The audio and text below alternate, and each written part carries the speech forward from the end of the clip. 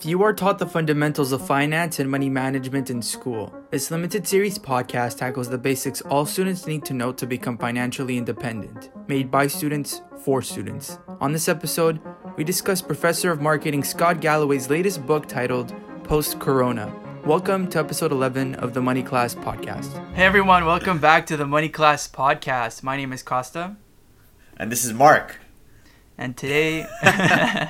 Today we have Scott with us as well. In spirit. Well, we are talking about a book we both read and we both really enjoyed called Post-Corona by Scott Galloway. Now, for those of you who don't know Scott Galloway, he started a few businesses. He's a NYU... Stern Business School? NYU Stern Business School professor of marketing. And he's a very interesting guy. He's had a lot of experience and a lot of success in his career. He sold a bunch of businesses for millions of dollars. He's been on the board, one of the board of directors for the New York Times, Urban Outfitters, I think even the Berkeley Business School. So he has a lot of experience, and he's built a following on the internet because of his books. He has two more books. One's called The Four, and the other one's called The Algebra of Happiness. And we just really, both Mark and I really enjoy what he has to say, so we just wanted to dive deeper into this book, and we think it has a lot of interesting things to say about the future of the economy and just the world after the coronavirus is over. So Mark, take it away. You're the one leading this discussion. Let me know.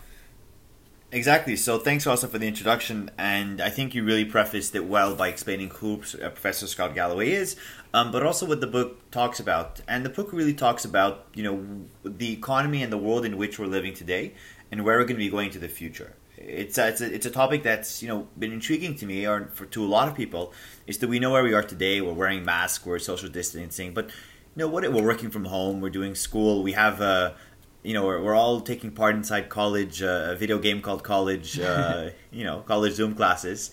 So it's, where is this going to go in the future? And I think throughout this book, he dives deep into this. And, I want to start off really with the preface of the book.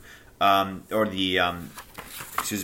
English teacher would be really mad at me if I can't remember what the introduction of a book. The prologue? I think prologue, right? Preface, prologue, introduction, they all kind of mean the same thing when it comes to book.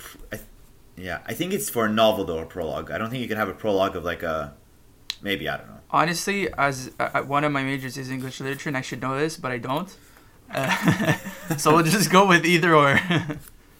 So the first one goes in the introduction of the book, and it's at page XVI for everyone who has the book with them. So page 6. I feel like I'm at the Oprah book club. It's so much fun. And it speaks about the Great Acceleration and how the pandemic has accelerated trends that have been present in the world at a way that's unprecedented. And the example that he gives, or at least the quote that he takes from Lenin, is that nothing can happen for decades, and then decades can happen in weeks. Mm-hmm. And I think a very, very, profound example is how Apple took 42 years to reach $1 trillion in market cap, and then it took 20 weeks to get to $2 trillion. Let me repeat that again. It took 4 decades to get to $1 trillion, and then it took 4 months, or 5 months rather, to get from 1 to 2.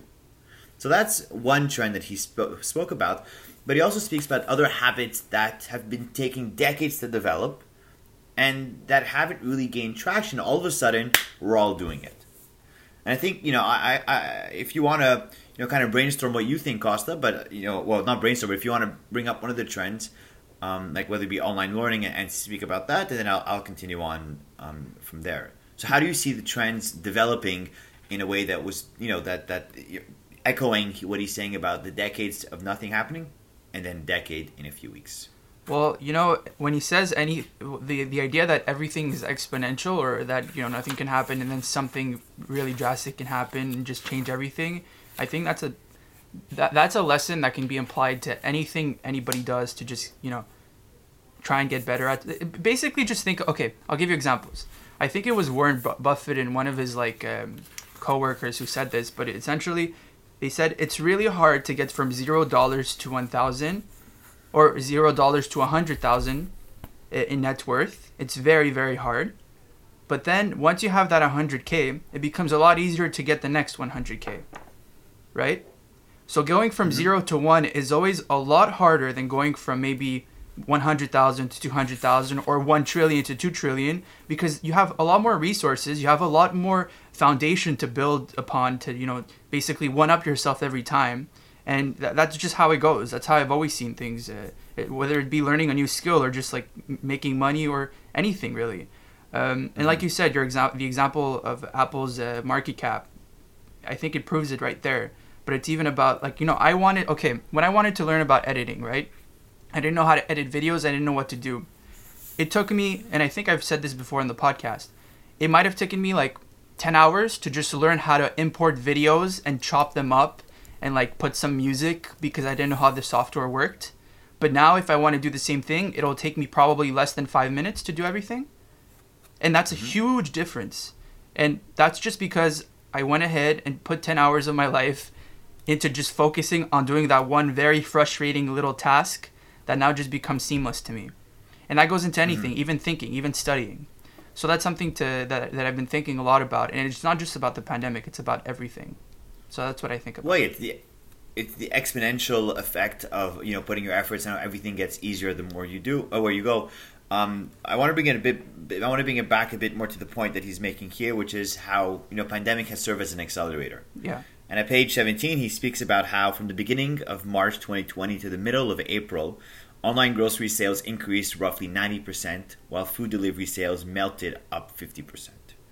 So essentially, food delivery has been there for decades, right? There's been, well, maybe not decades, but there's been, I've got a friend whose parents have been working in a grocery delivery, and it just never really was taking off because there wasn't a need for it. But all of a sudden, everyone had a need where they were staying at home or where they were going to be using the technology to do something. So the trend that was online deliveries of groceries automatically took off. I think the antithesis to that is how streaming video in the late 1990s was starting to gain traction. Well, there was some proof of concepts, but nothing really took off. And that's because the technology was almost ahead of its time. And there wasn't this accelerative effect like there was in the pandemic, which would have allowed online streaming to grow. And arguably, what did allow it to grow was faster internet connections, which means that you could stream videos on demand versus waiting for them to download. So I think that's one incredible aspect of coronavirus, is that trends that have been developing slowly all of a sudden had a kink in their development. So going from steady to all of a sudden rapid increase, or and if downwards. they were positioned at the right place at the right time, or downwards, exactly. If they were positioned well, in that case, they're either doing extremely well or they're doing extremely poorly. Yeah, there's something I want to add to that. I think in 2019 or the end of 2019, there was a lot of speculation. A lot of people thought that Uber was going to exit the food delivery service industry and kind of sell that branch of their company because it was not efficient, it was not profitable. They didn't really see a big future in that industry, right? But instead, even I think Scott Galloway predicted that Uber was going to leave the Uber Eats and sell it off. But instead what happened is that Uber doubled down on Uber Eats and made it a huge chunk of their business and just like made sure that it was successful because they saw what happened with the coronavirus. So it just made sense for them to continue on with that business, right? So it wasn't just about accelerators. It was also about maybe a shift in focus for companies, right? And even I think when we talk about extremes, another thing I want to point out, because we talk about companies, but it's also for the individuals. There's been a lot of research done, and we can put some articles for proof in the description if people want. But inequality, in America specifically, how it grew exponentially. We hear about how the billionaires, like I think the huge majority of the American billionaires added trillions of dollars to their net worth, compared to how the minimum wage just stayed the same, right? And yet everything just got more expensive with time. So there are these things that kind of showed us, I guess you could say, some of the negative aspects of what the coronavirus can do that's much more important than I'd say just the market cap of a company. So I just wanted to point that out. Absolutely. No, that absolutely. And you brought in an interesting point, which I think it's going to lead us to the next topic of discussion about how Uber's business model is one that's absolutely genius. Or at least that's able to survive in time of pandemic. So I'm going to give an example. You have two travel companies or travel-oriented companies. You have Air Canada and you have Expedia. I think we can all agree that they're both companies who are struggling during the pandemic, but there's one company that's struggling much more than the other. And I can tell you it's not the tech company. And why is that? Well, Professor Galloway says that that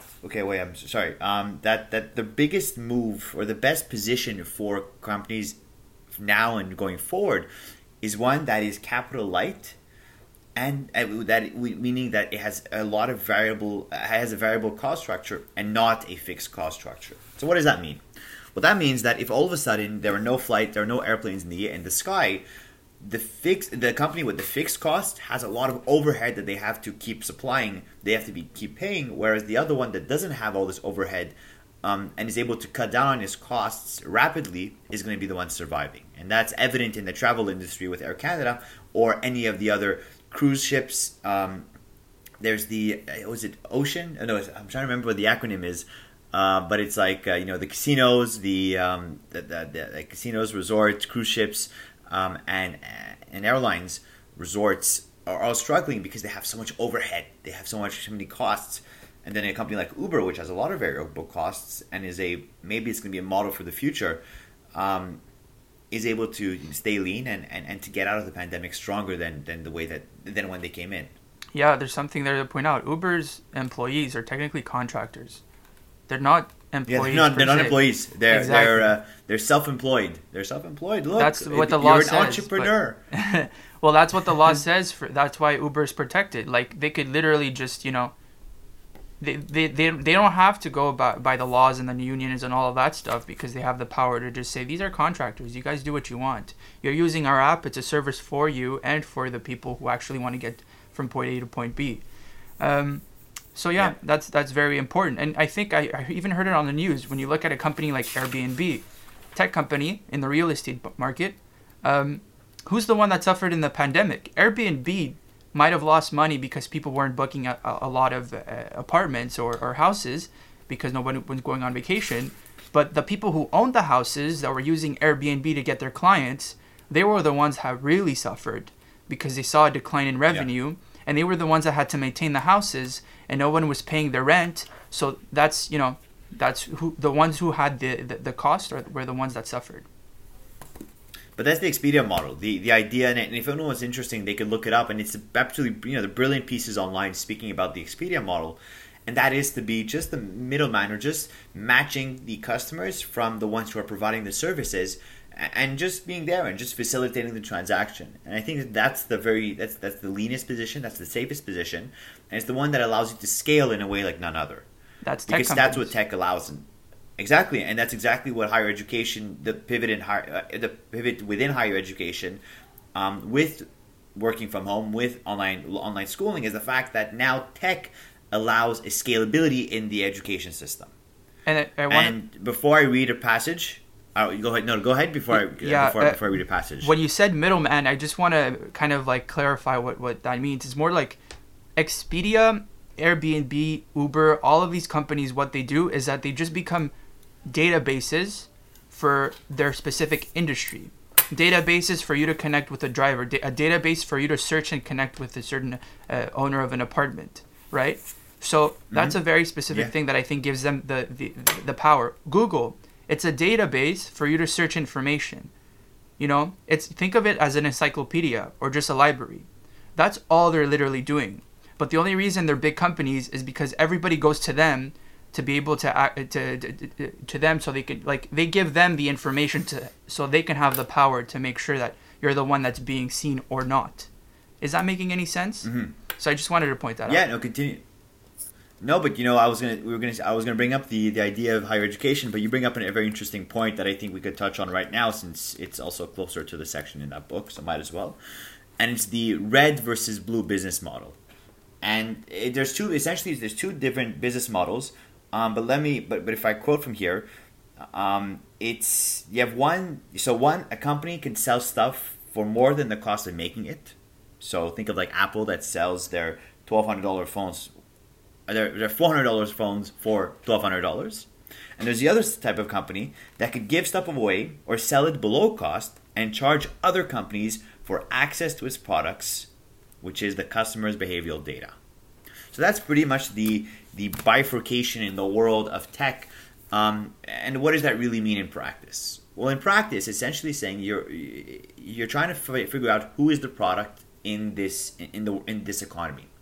You've got either the actual product or service, which could be, in this case, a paid subscription model, more expensive, like an Apple phone, versus an Android phone. Netflix versus YouTube, LinkedIn versus Facebook.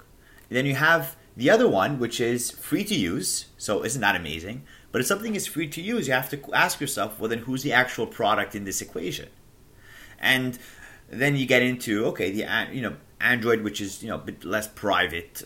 We have YouTube, which sells your data. You have Facebook that sells your data again. And all of a sudden, the product itself is not the actual website or the actual service you're using. The product becomes yourself, because you're the one you're helping these companies profit from them. Gus, I know you're very opinionated about this subject. Well, and what would you like to kind of talk about how the difference is a bit between these two models? Well, we did do an entire podcast last week on big tech and privacy, and I think it kind of summarizes everything you just spoke about. And look, I am a big advocate for privacy, especially in the internet, the cyber world, anything related to technology, just because I'm I've done a lot of research on the topic, and I just think it's something people need to keep in mind, right?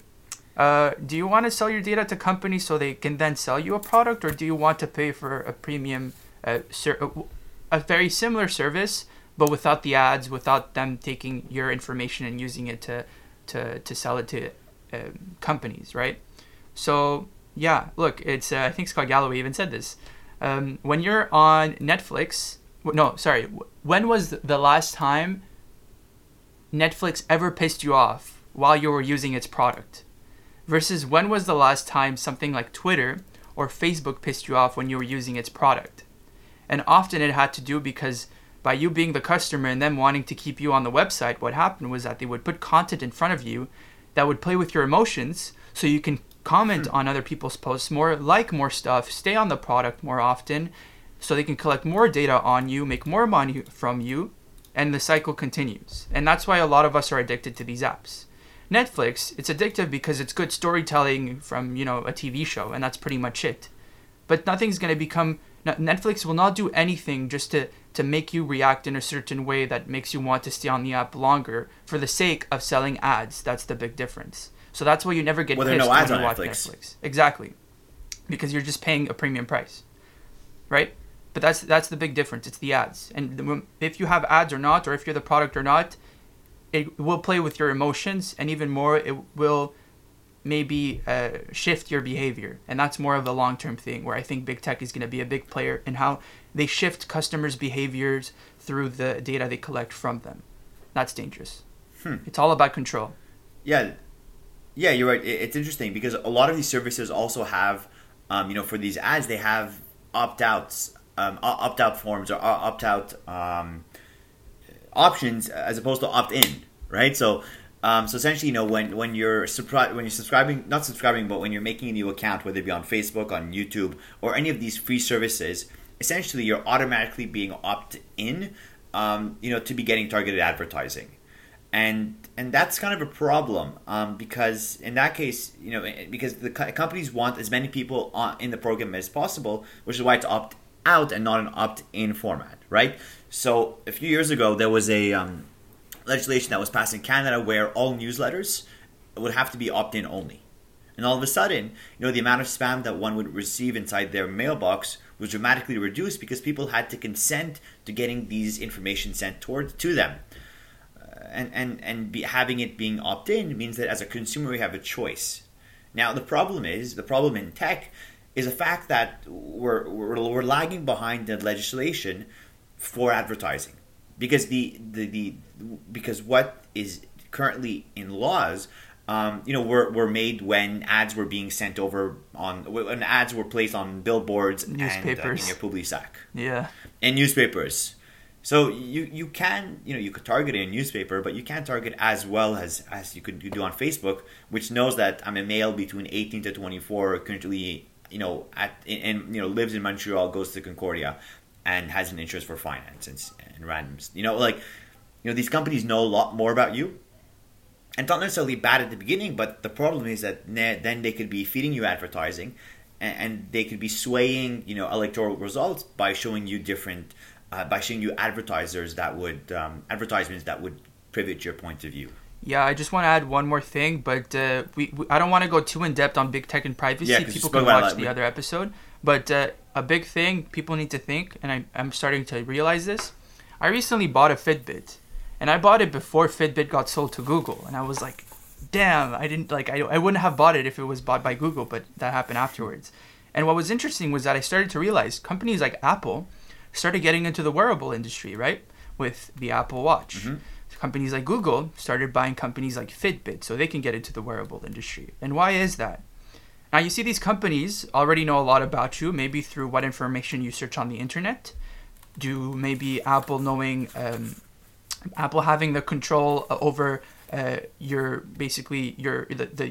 electronics usage through the hardware they sell you and make you stay into that ecosystem with the AirPods, with the MacBooks, the iPhones.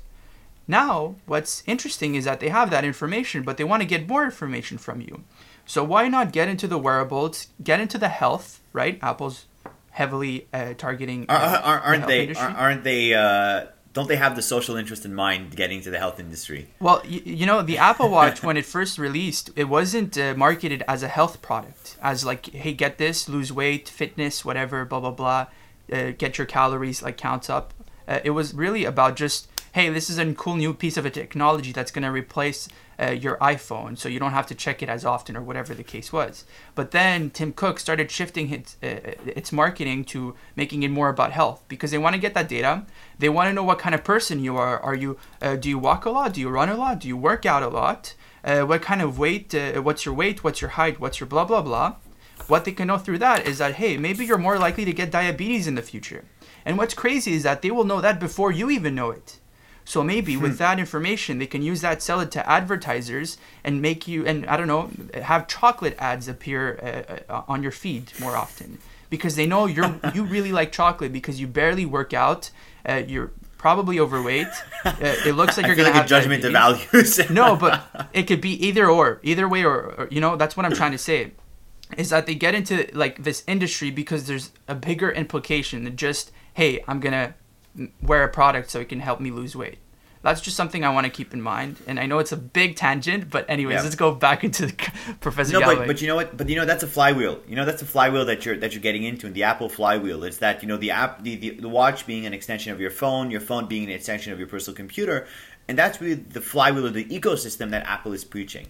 And the other type of ecosystem, which he dives deep to inside his book at page 44, is about Amazon. And that's essentially the Amazon Prime flywheel. And that's what is a it? Beast. It's an incredible thing, that I'm only going to touch on a few of the aspects.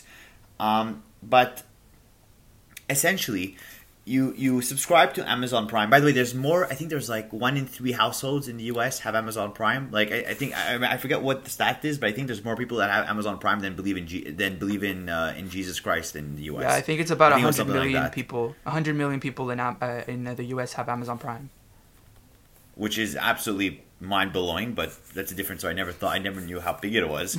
But the Amazon flywheel is essentially your rational brain. So think you have two brains, and this is something I saw in my behavioral finance class. Is you have a quick thinking, intuitive, or irrational brain, rather one that makes decisions on the fly, and you have the other brain, which is the rational, more that makes decisions based on what is maximizing to your happiness, what is the best decision, like a utilitarian type of brain, right? So you have the thinking one and you have the irrational one. And what Amazon Prime does is it hooks you in with the rational, saying you're going to get better shipments, you're going to get better products, faster shipping. And then what they do is all of a sudden you have, so you could justify to yourself rationally, and then all of a sudden you have all these videos that you could watch and all these movies and TV shows, and you get attached through your irrational brain with your emotions to these videos and to these characters on TV whom you identify with. Prime Music, Prime Video. Exactly. So what they're essentially doing is using your rational brain to get the product, and then using your irrational brain, your irrational brain, to keep you hooked. And that's an absolutely genius model, which if no one has ever thought about it, and hopefully this is the first time this is being brought up. It's something to think about. And it's like, wow, okay, they really did something well. And that's why some services, are having trouble hooking you on, because they're not able to cater to both of these systems inside your brain, which means it's more difficult to hook you in and to keep you. Let me give a more concrete example, just to clarify what you're saying there. You watching The Marvelous Mrs. Maisel or The Boys or Fleabag on Prime Video will make you more likely to go ahead and buy an Amazon Basics product through the Amazon website.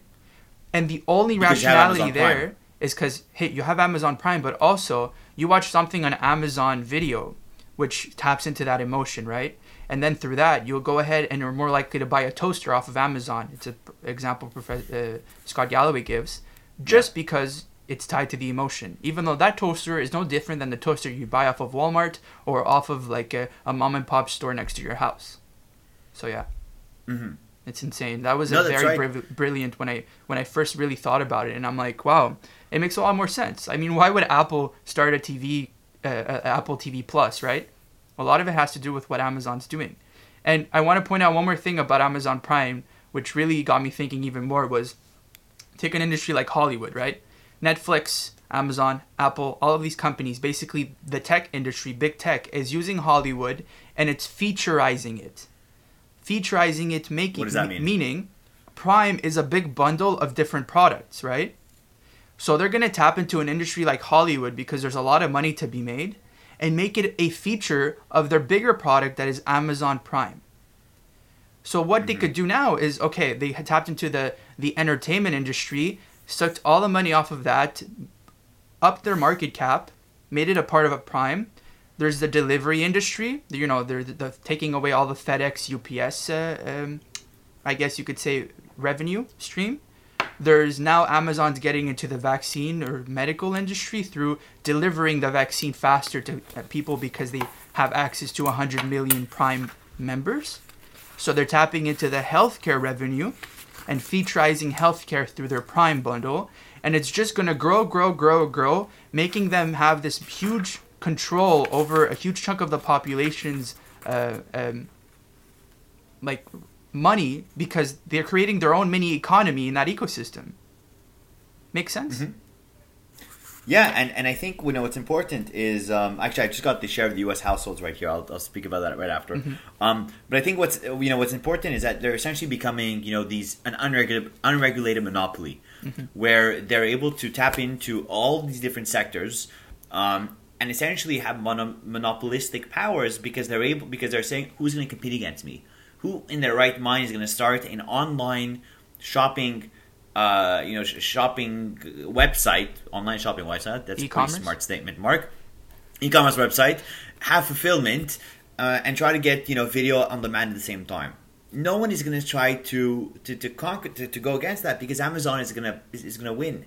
And when you dissuade new entrants from getting to the market, in that case, we have a monopolistic company inside the market. And I think it's the job of legislators and of governments in order to say, hey, we have to break up these big tech companies, not because we're punishing them, but simply because we want to enhance competition and we want to keep the product and services at a good level.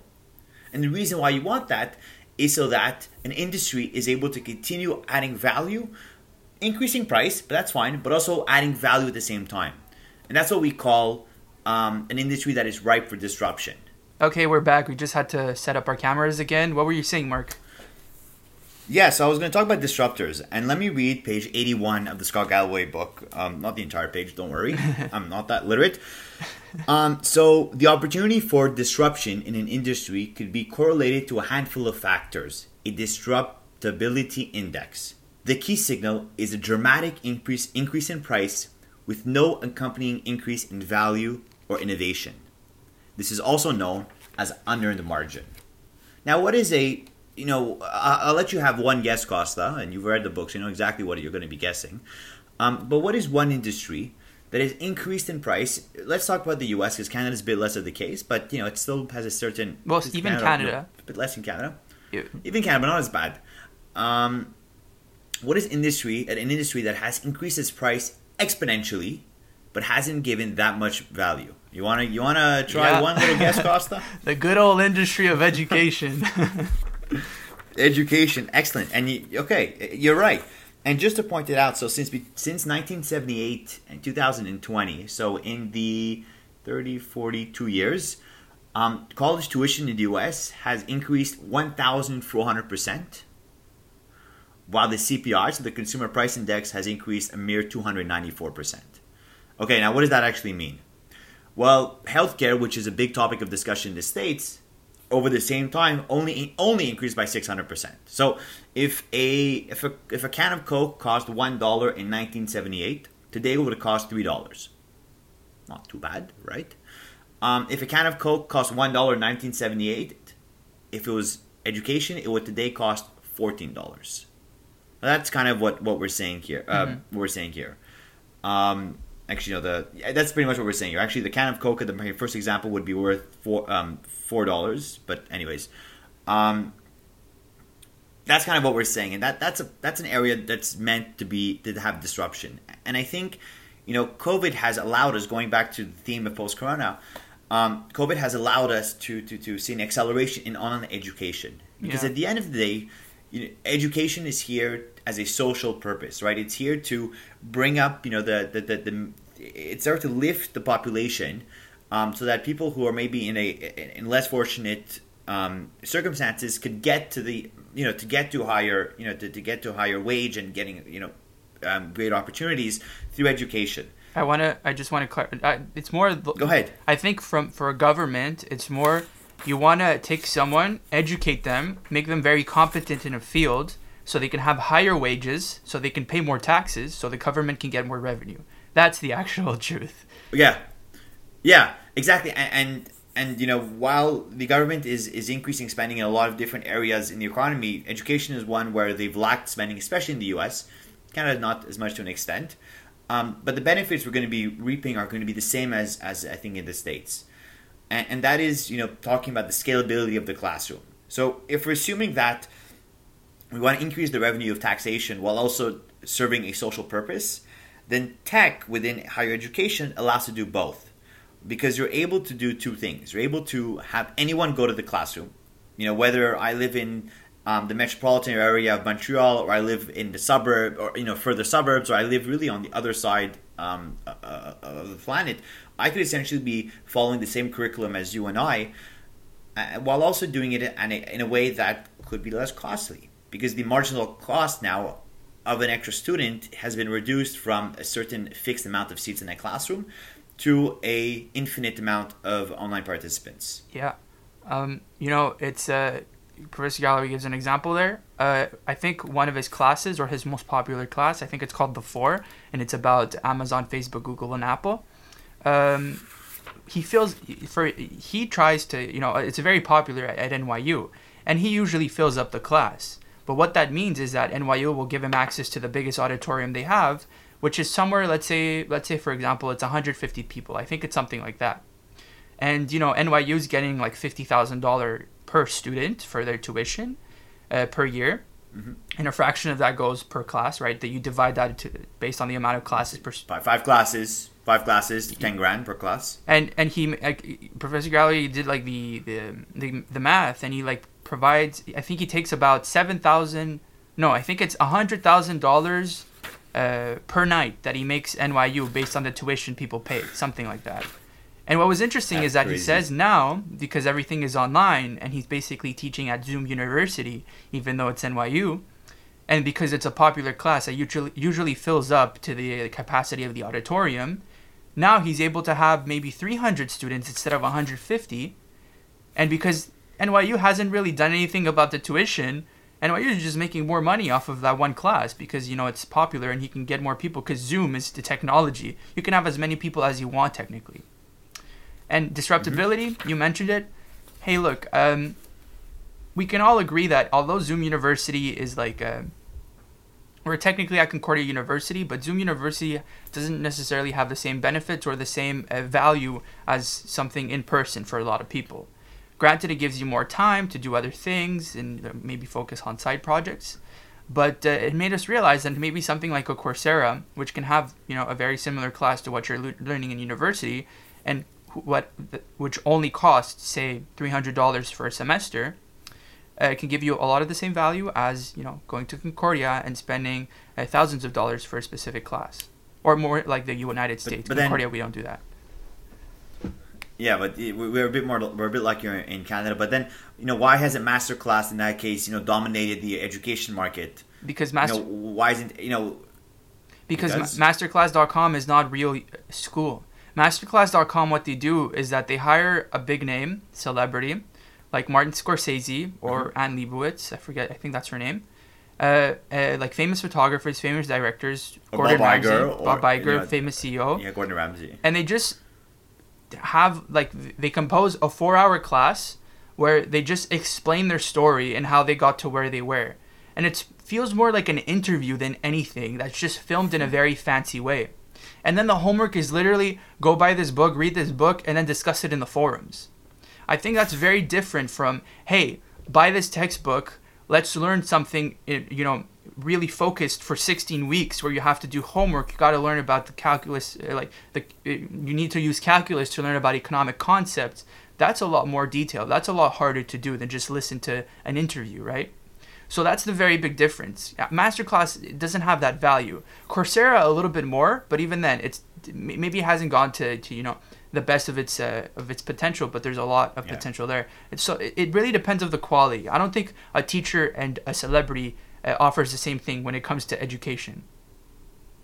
Because we're hoping that education will teach you how to become the celebrity versus the masterclass is just letting you consume from what the celebrity has to say. I think that's the main driving force from what you're saying, and it's that the masterclass is almost like a Netflix. It's like it's like when I used to tell my parents I'm playing educational games on my iPod Touch. Yeah. As educational as the games may have been, it felt more like play than anything else. And I think Masterclass is about in the same line. It's it's like a pseudo education where you feel like you're getting education, you're learning something, but in reality, it's a bit hard to come out of the class and say, "Oh, this is really what I learned." Yeah, and that's the bit of the issue there. Exactly, and I just want to point out, I don't think we're talking out of our asses here, because especially me, I've taken masterclass courses. I've taken 3 of them. I've taken I think 15 Coursera courses, and I've taken Concordia University courses, and I've done Concordia in person and on Zoom, and I know the very big difference because I've done it before, and I'm sure you've taken some, right? Yeah. Yeah. So again, just before you do it, just think about what you're actually getting, and think about the packaging of how they're actually what they're marketing to you more than anything. It's really Masterclass looks very fancy and it looks really cool because they have that money to make the production look nice. But is it really worth the value of what you're actually getting inside more than the branding of it all? It's akin to I won't say it's like watching a Netflix show, but it's like watching a documentary or watching an interview. There's a documentary. There's a lot of really good educational resources like Khan Academy, let's say, that's good. Online, which actually teach you tangible. But the problem with these is that there aren't credentials. These aren't credentials that are necessarily recognized by hiring by school by different businesses, and I think that's really what is needed so that this online education platform takes off. Is for Apple or for Google to say, okay, we recognize your courses that you've taken online, and if you take a certain amount of credits of these online courses, in that case, it's exactly the same as having a bachelor degree. That would be disruptive. And I think right there. That would be disruptive. Exactly, yeah. Because all of a sudden, what you're doing online actually has a merit, and until you don't have BCom, on your CV. A lot of employers may say, "Oh, so all you have is high school diploma or CGP, designation, qualifications. You don't have, you haven't been to university, higher education, even though you've taken all these online classes." Yeah, I think that's kind of we need the recognition for stuff that are other than just the diploma in order for, I think online education and different sources to really take off. Go ahead, Costa. No, you're totally right, and that's, I often tell myself this, and I hate saying this because it doesn't sound pretty, but at the end of the day, university, we're here for the credentials. I don't think a lot of people care about what they're actually going to learn. Granted, you will learn a lot, but most people do it for the credentials, and I think it's very relevant, especially for our generation. We've realized that the value we're getting from an educational perspective isn't that impressive at university. We've learned this through Zoom University too. It's nothing impressive at all. Like, I can get this right now on the internet for free. And I've done that before. I buy a textbook because I love the subject, and I just read about it. And I've probably learned more through that than through just doing a class, because a class will make me have to study for exams instead of actually learning about a topic. And there's a very big difference between studying to get a good grade versus studying to learn about something. And that's something I've realized through my time in university. So the big value there is you're paying for the credential. That's why everybody's, especially in the States, that's why students continue to pay $50,000 for online Zoom University. Because they can put NYU on their CV, and employees find that impressive. Employees like that. They see value. That's the difference. Yeah. Yeah, and Scott Galloway has made up this formula for to know how valuable your education is, and this will lead into our last topic of discussion.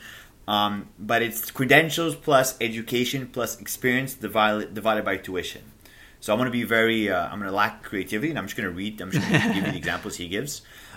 So credentials are the lane you are in. The lane you are put in post-graduation based on the brand and school you attend. So that's the first part in the top part. So the CE plus C, credentials, education, experience divided by tuition. So the first one is credentials. How much glamour or what does it mean if you say you went to a specific school? How do different employers or how do different people perceive that value add? And that's credentials. That's the first part. The second one is the education. So learning. For learning and stuff. And the last one is experience. So fall leaves, football games, falling in love, going to parties, being part of clubs. And those three things have to be divided by tuition, in order for you to see, the real value. So imagine you have, a school that has terrible credentials, but has the same education as, Harvard and same experience as an Ivy, as a Harvard, but then you're paying as much as a Harvard. Well, you're not going to want to go there because the credentials aren't as strong. And now the problem with Zoom University is that, you could get the credentials. The education, let's say, is 90% of the same, but you're losing all the experience. And all of a sudden, the pendulum on which this equation is sitting on, is relying on, is completely swayed to the not worth it to go to school or not worth it to pursue my studies this semester, because tuition, you can't justify paying your tuition without the experience, let's say, which is such a big factor, which is 1/3 of the factor, as to why you're going to go to school. Yeah, there's a statistic, I think it's about 20% of first year students at Ivy Leagues, I don't know about the rest of America, but it's probably the same thing, they decided to defer to next year. In the fall of 2020, they were like, actually, I'm just going to defer. And what happened is that schools like Princeton and Harvard, what they had to do is dig deep into their deferred list, dig deep into what could have been a rejection for a student, and accept them so they can keep the same amount of revenue going for this year. And what's just going to happen is that student who got accepted, who's probably the top of the list, is just going to start in the fall of 2021 at the school. Granted, COVID guidelines might change the experience, but at least they'll be around people. And college have tried to keep that experience, the experience aspect of their of the value proposition through bringing the students back into their dorms and having them stay with other students in the same dorm so they can at least have some contact with some people. And you could argue that it maybe hasn't worked as well as it should, considering a lot of universities have had a lot of COVID cases across America lately, and Concordia, or at least the rest of Canada, we don't necessarily do that. We just do everything online. I think the difference in Canada is that we don't have to pay $50,000. We just have to pay a few $1,000s less. So the value proposition is a lot different for us, and we're not as furious as like a college student in America. So these are all things I've been thinking about. That's true. That's true. No, that's true. And the problem is that in Canada, well, the positive is that in Canada, education is something that's accessible to everyone, versus in the States, it's something that's only available to a certain amount and to a certain few. I think it's unless you want to go into massive debt. Unless if you go, no, but even if you go to massive debt, like it's, is it really worth it at that point? I'm trying to remember. I'm trying to find the college cater. No, okay. Anyways, I'm not gonna find it now. But the amount of students that come from the top 1% outweigh the amount of students that come from the bottom 40% in the 35 top schools in the U.S. Yeah. That's a big problem, because all of a sudden you have this type of caste system where the wealthy can have access to the highest credentials, the highest education, the best experience, whereas the ones who aren't as well off don't have access to that. And that's exactly like one of the examples that Scott Galloway gives about Disneyland. And I know this is something that, you told me, Mark, pay attention to the Disneyland example, because it's something because you really liked it. Would you like to kind of briefly explain what the Disneyland example is in a few sentences? It's not too complicated, I think. I don't remember exactly how he spoke about it, but essentially it's the difference between I guess Disneyland or Disney World is a big metaphor for how like the entire economy works, or how the big difference between rich and poor. So there is one way of going into Disneyland, and it's by paying the smallest amount of dollars, the smallest fee to get into the park. And in the park, you could go ahead and like wait 2 hours to get on a ride. $119, $119 for the day. That's the smallest fee. Yeah, and then you get into the park, and you'll be able to get on a few rides. You'll wait 2-3 hours per ride, whatever the case is. And that's like, the very basic package. And then there's the other package. It's something like, you'll get in for $170. Sorry? $170. What's $170? The price for the second package you're referring to. You mean the premium? That's less expensive than the basic. Yeah. You said No, so $170 for the premium. I'm so confused. 119. Okay, yeah, 119 versus, because you said 190. I heard before. Oh, okay, no, 119. My bad. Okay, 119. So just a clarification: 119 versus 170. So 170 is the premium package, and then you have a fast pass, and you can go ahead and skip the lines, skip all the quote-unquote poor people, because you're rich and you can go ahead and just do all the rides in advance. And there's like this mini case system that exists in these parks, because it's like a closed off economy, it's a closed off monopoly, and Disney can control who does what based on how much money they make through that customer. Am I explaining it well? So it's a caste system where if you're a bit more wealthy, you could cut the line and get in front. And imagine what's teaching the kids who are there, teaching that they're not good enough, or they're not worthy enough to get to the front of the line, or that they're better than everyone else by cutting the line. I think that's a bit of a problem, but Disneyland can do whatever they want. They're not here to serve a social purpose. They're not a charity. But that's kind of an issue as a metaphor for life. And let me just read this passage. A rich society should make it easier for the next generation to get ahead, not harder. A privileged few are riding the Pirates of the Caribbean over and over, while the masses are standing outside in the sun, waiting for a turn that may never come. And that's exactly what the Disneyland metaphor is that as the caste system which is present in this theme park is akin to what's in the real world, where the wealthy are able to get to the opportunities easier, quicker, in a way where it's almost assured. Whereas the ones who are waiting in line, the second tier, if you want to call mere mortals that, have to wait in line in the sun for an opportunity that may not occur. I think that's a problem in our society, and it's something that we have to teach the next generations and be conscious of. If ever we have the opportunity to be in the first category, to make the world a better place, and in order to lift everyone else, lift the tide, lift everyone else up, make the ride more efficient versus just making a line for the wealthier. Yeah, and I know we have to wrap up, but I just want to mention one thing to your example right there. I think this current generation, our generation, is the first one that's going to have a harder life, or make things harder income, through the possessions we have, through like our possibilities in society compared to our parents. And a good example he gives is that Scott Galloway was able to go to UCLA and Berkeley, two of the top schools in America, off of like, I think he had a 2.0 GPA. And he got into Berkeley with a GPA like that for his MBA. And he was able to work at Morgan Stanley for 2 years before that. And, he was just a very average, or you can even say below average with a GPA like that student. And he was able to have all of those great opportunities.